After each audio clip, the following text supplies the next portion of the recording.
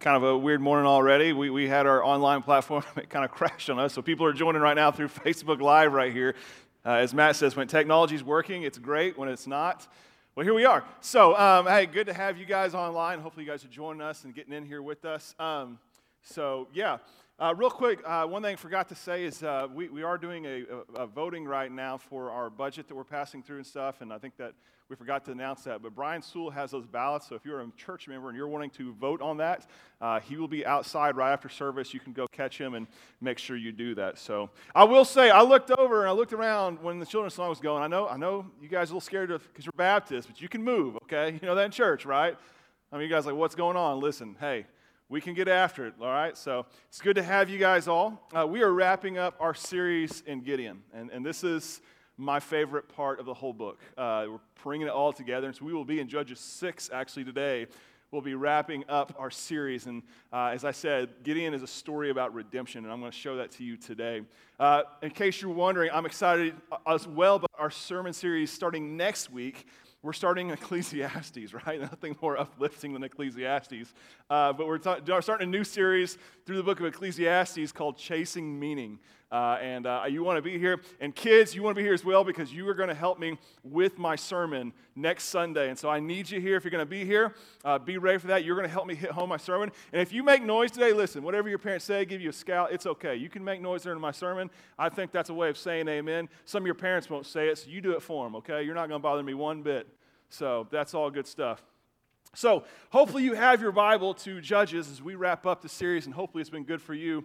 Judges chapter 6. But as we're getting there, I want to open with this question, discuss with one another, and online you can chat and discuss with people on the Facebook Live chat right there. Here's a question I want to ask you, okay? Last week we said, what's your favorite kid song you remember? I want to step it up a notch, okay? This week, what is your favorite kids movie of all time? Now, if you're a parent, you've seen more than you've ever thought. I have every line of Frozen memorized. I never thought I'd be able to say that in life, and Little Mermaid. So whatever it is right now, with the people you're with, what is your favorite kids movie of all time? We'll give you just a second. Go.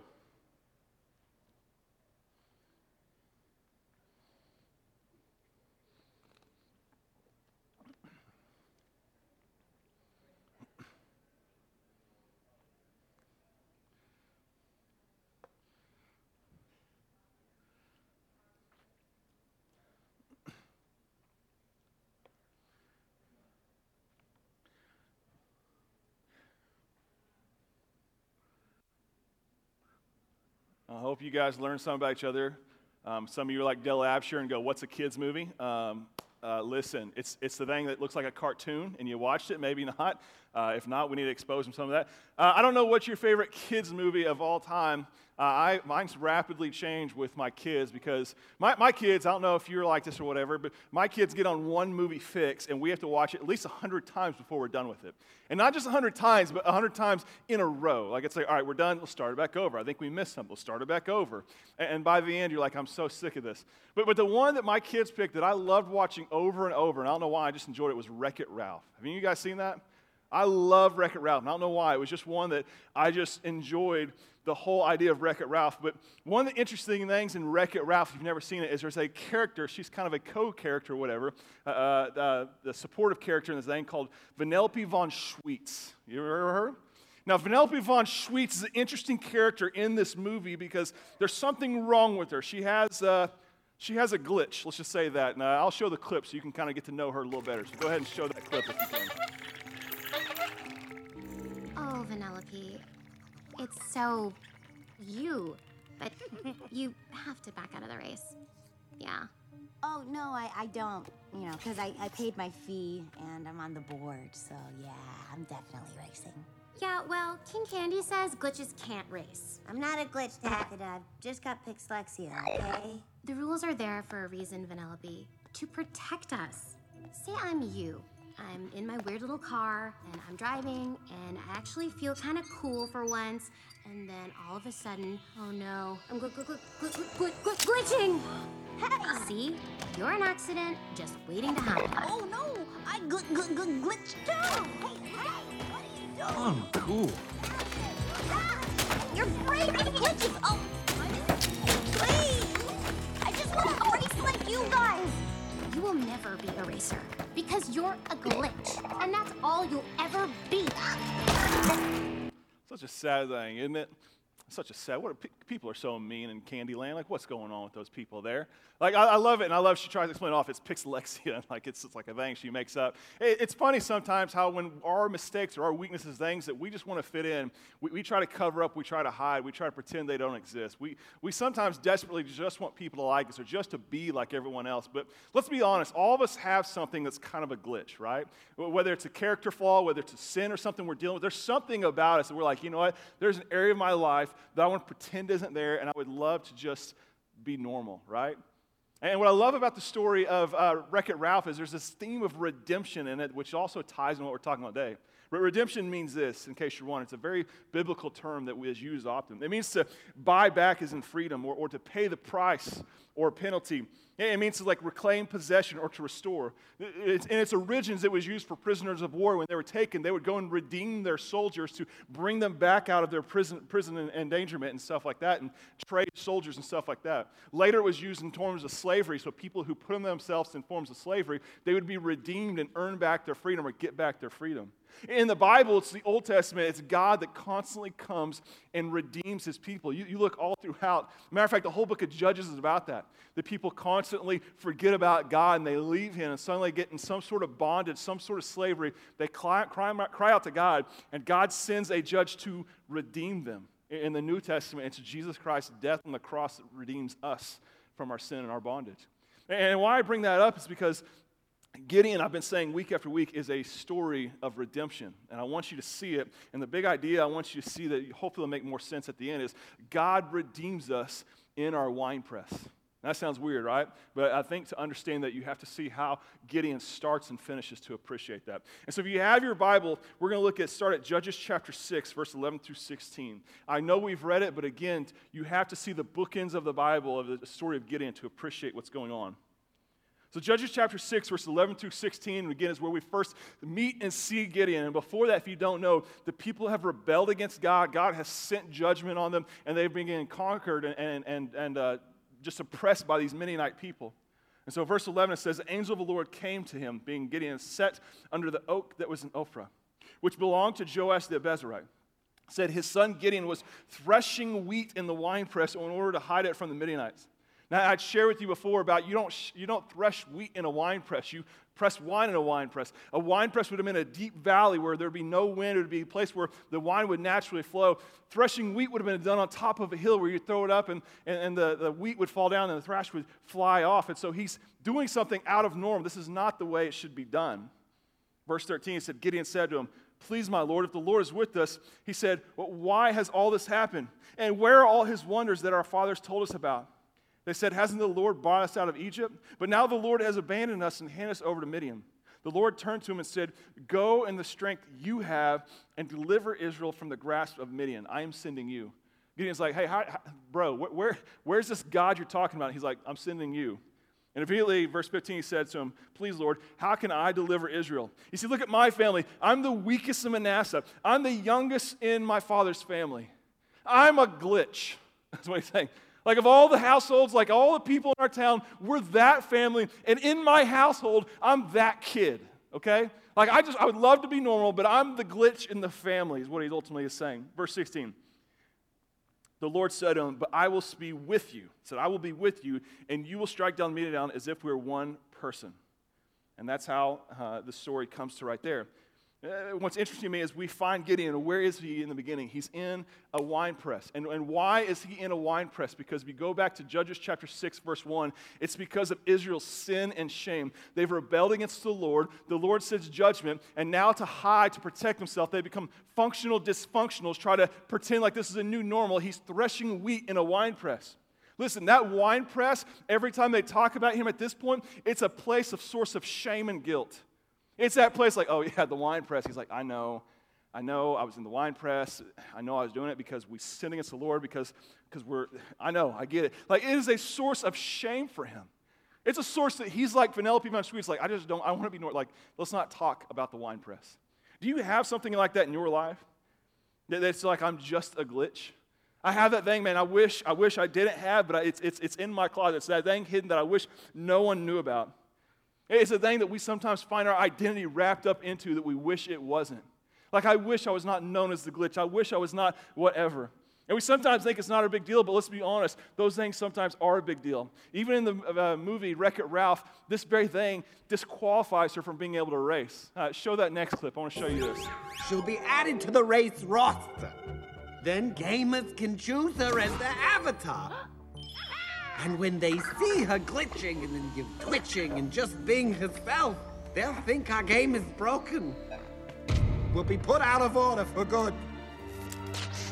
All my subjects will be homeless. But there's one who cannot escape because she's a glitch. Somebody stop her! When the game's plug is pulled, she'll die with it. Let's be honest. I mean, when it comes to our glitch, sometimes we want to pretend like maybe it's not a big deal, but the reality is our sin, our shame does separate us from God. It is an issue. That thing that we would hide, it is a source of shame and guilt that comes with us. You have that in your life? Let me ask you this. What is your wine press? You ever feel like you have that in your own life? Like, what is your glitch that you feel like you can't escape? Or that thing in your life that just makes you sometimes feel broken? Like, if anybody ever knew this about me, they would never think the same about me again. It's that one thing, like I pray to God no one finds this area of my life because I could never show my face around those people again. For Gideon, that's his wine press. But the beauty of Gideon is it's a story of redemption, I said. And so go to Judges chapter 7. I want you to see how it ends. Judges chapter 7, verse 24 through 25. It's one we read last week in case you skimmed over it. Gideon does all the Lord has done. He's been through all these trials. He comes to a point, he follows the Lord's order, and he goes and wins this battle with 300 men. And you get to the very end and look at verse 24 through 25. It said, Gideon sent messengers throughout the hill country of Ephraim with his message. He said, come down to intercept the Midianites and take control of the water courses ahead of them as far as Beth-barah and the Jordan. So all the men of Ephraim were called out, and they took control of the water courses as far as Beth-barah and the Jordan. They captured Oreb and Zeb, the two princes of the Midianites. They killed Oreb at the rock of Oreb, and Zeb at the winepress of Zeb while they were pursuing the Midianites. They brought the heads of Oreb Zeb to Gideon across the Jordan. The last place, the very ending of his trial where he finds victory is where? A winepress. Understand, the beginning of a story starts with the winepress of his sin and his shame. The end of a story comes back to God finding victory for Gideon in the winepress. Like, it's a part of his story. Listen, Gideon can never escape. Like, every time his kids get around, hey, Grandpa, would you tell us about the time whenever you defeated the Midianites? Like, where did it all start? Well, I was in a wine press threshing wheat. Like, why were you in a wine press threshing wheat? Well, here's the thing. We sinned against the Lord. My sin and my shame was making me do something I should not want to do. And as he tells the whole story of everything God's brought him through, he cannot tell his story without finishing how God brought victory in a wine press. Like, listen, it started like this, but in the end, God redeemed this wine press. Do you understand? It went from a place where he did not want to talk about it, where his story is like, listen, my wine press is something I want everyone to know about. Like, God is good. Look what he did in my wine press.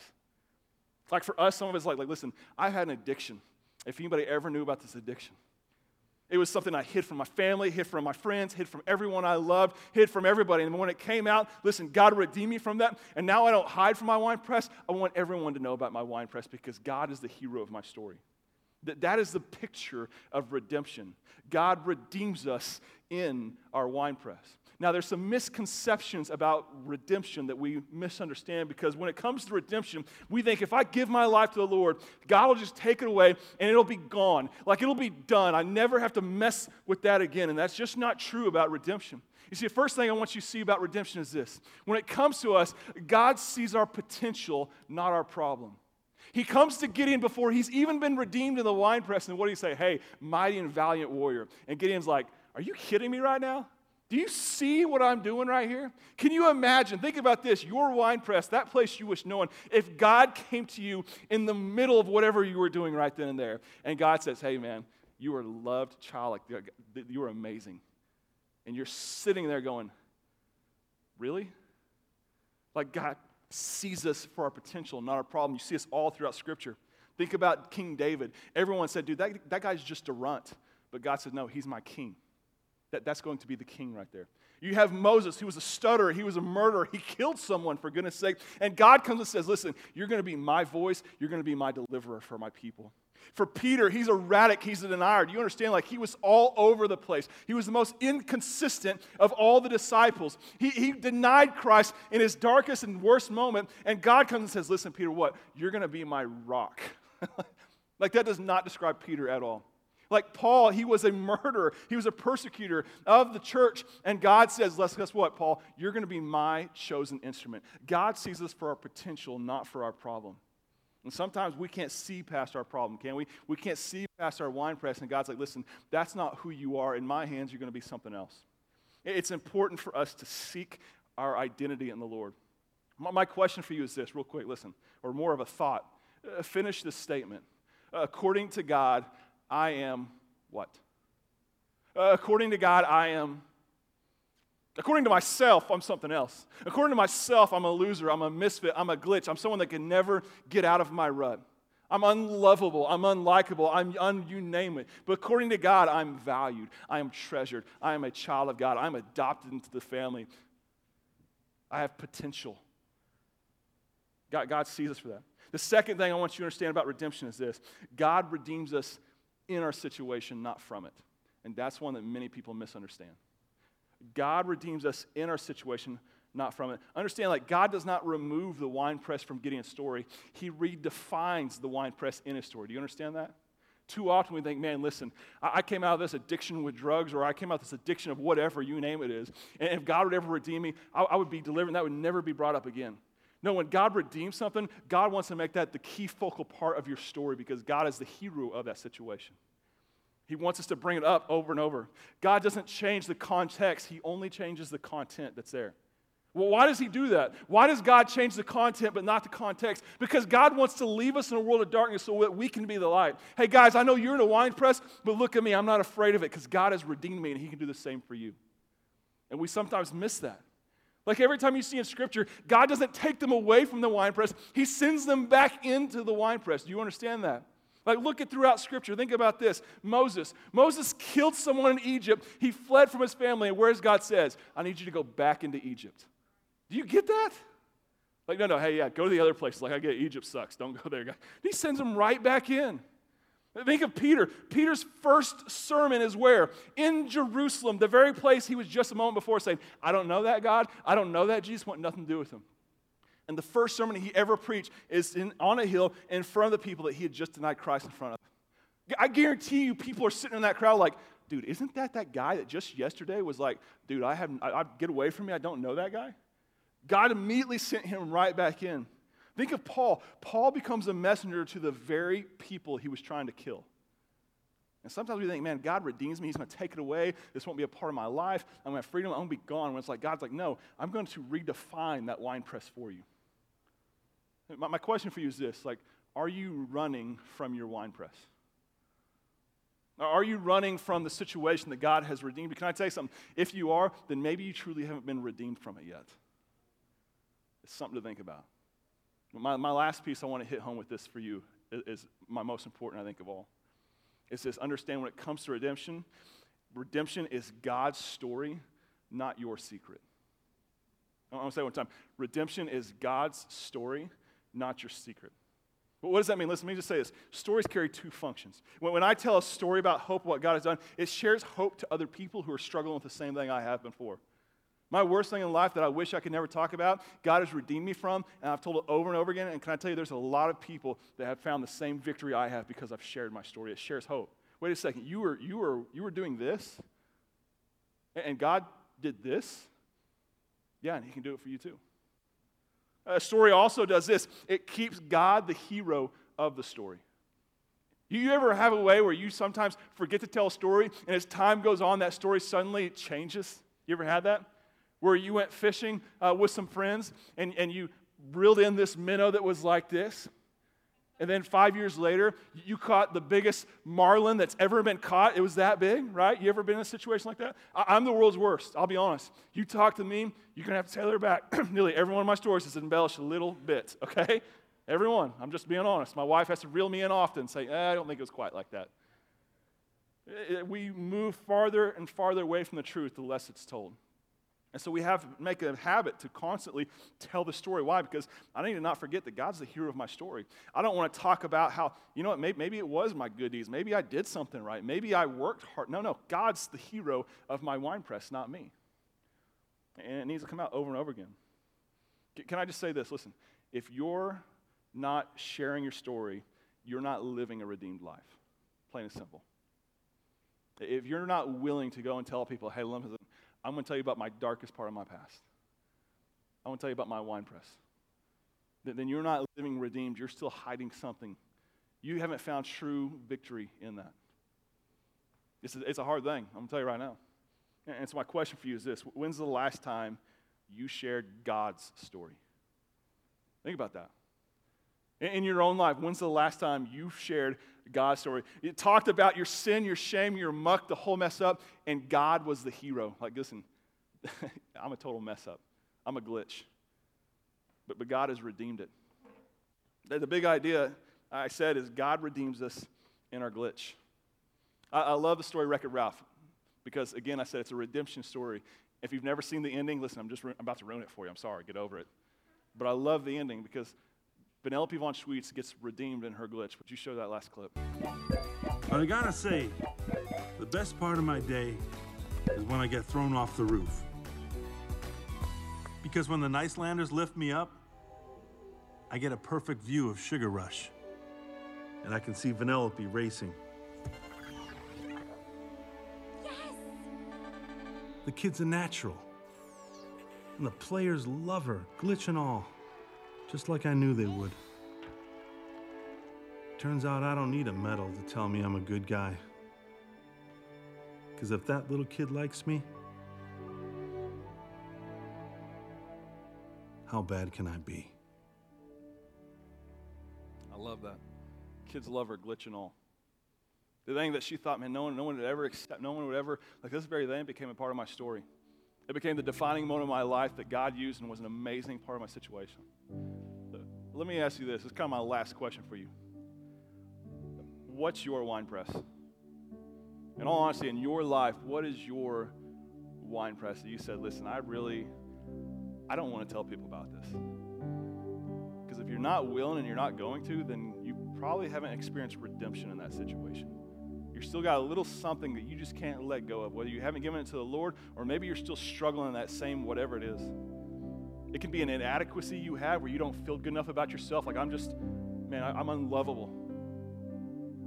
People need to hear that. People need to hear how God can redeem you from that. Maybe it's an addiction you've had. Maybe it's you struggle with God. Like, I can't help. Like, every time I go around, I feel like I have to talk bad about people. I just can't. Like, it's just something I do. But God redeemed me from that. And now I share hope instead of destruction in the church and in people's lives. Like, listen, God redeems us in our wine press. I love what Warren Wiersbe said. I know I quote him every week, but he has some good stuff. He said this, that the good news of the gospel is that we don't have to stay the way we are. Let me say it one time. The good news of the gospel is that we don't have to stay the way we are. The good news of the gospel is that the wine press doesn't always have to be the wine press. It can be the wine press, if you know what I'm saying. And so my challenge, my reflection, my response to you is, what is your wine press and what do you need to do about that? Maybe for you, you spent years hiding. I did for 13 years of my life, man, hiding in my wine press, trying to pretend like it wasn't there. And it took God slapping me in the face and more or less my wine press getting exposed and everyone knowing what it is. God delivered me, brought me grace and hope. And listen, I'm not proud of what I've done, but I'm proud of what God's done in my wine press. And I will tell people over and over again because God has brought redemption not just in my life, but others people's life. And He can do the same for you. And so if God's leading you to do something, we're going to have a little invitation. We're going to have some leaders over here that would love to come and help you and walk through you how you can be redeemed. Maybe you've never come to the point and given your life to the Lord Jesus Christ. Can I tell you something? That's the first place you have to start. You cannot do it anywhere else. Jesus Christ died on the cross for your sins so that you can live a redeemed life. If you are a child of God and you've put your hope and trust in Jesus Christ, can I tell you something? Listen, maybe you're living in such a way that you're scared to still talk about your wine press. Maybe you need to come and give it all to the Lord today and say, listen, I've still been hiding this little 10% of my life. Maybe today some of you need to leave here and immediately call someone and say, listen, I need to tell you about my wine press. I haven't told you ever about my story. Maybe it's with your kids. Hey guys, I've never told you about this side of mom or dad. And you may think of me different, but listen, God made me who I am today. And he can do the same for you. Your kids need to hear that. So I'm going to ask, if God's leading you, our leaders will be here, I'm going to pray for you in just a second. So with your heads bowed and your eyes closed, I'm going to ask if you would just, if God's leading you and you need prayer, you need someone to walk you through, I'm going to ask you to get up and do that right now. If you're scared to go by yourself, man, take your spouse, take whoever with you, take kids, grab your parents' hand and say, hey, would you go with me? Like, don't be scared to do that. So your head bows, eye closed. I'm going to give you just a minute to pray and respond in whatever way you feel led.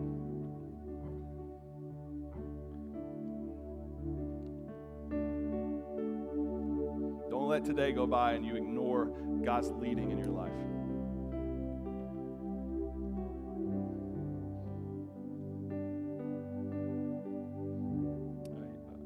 A good sermon is not one that makes us feel good, it's one that leads to change. So last call, if God's leading you, I'm going to encourage you one last time to get up, have courage. I know it's scary. Make your way over there and allow these people to pray for you and encourage you and walk you through what it means to be redeemed.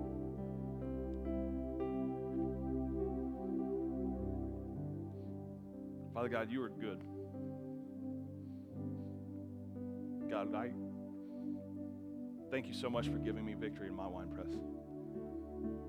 God, I pray if I ever get ashamed to talk about it, I pray you convict my heart and my soul and make me realize that that is not my story, it's yours, and you deserve to have me to tell as many people as possible. God, I pray people would come to our church and see a bunch of messed up people that have been redeemed. That would lead them to a point that would say, what is going on here? And point them back to you. God, let us be a redeemed church. God, I pray for our people, God. I pray you just, if someone's stirring, God, please don't let them leave this place without doing something about it. For those at home, God, I pray they'd find a way to respond. I pray they would reach out to one of our leaders this week and just allow us to encourage them. God, you are good. God, I love you and praise you. Thank you for the account and story of Gideon. Thank you for showing us what redemption really is. In Jesus' name I pray.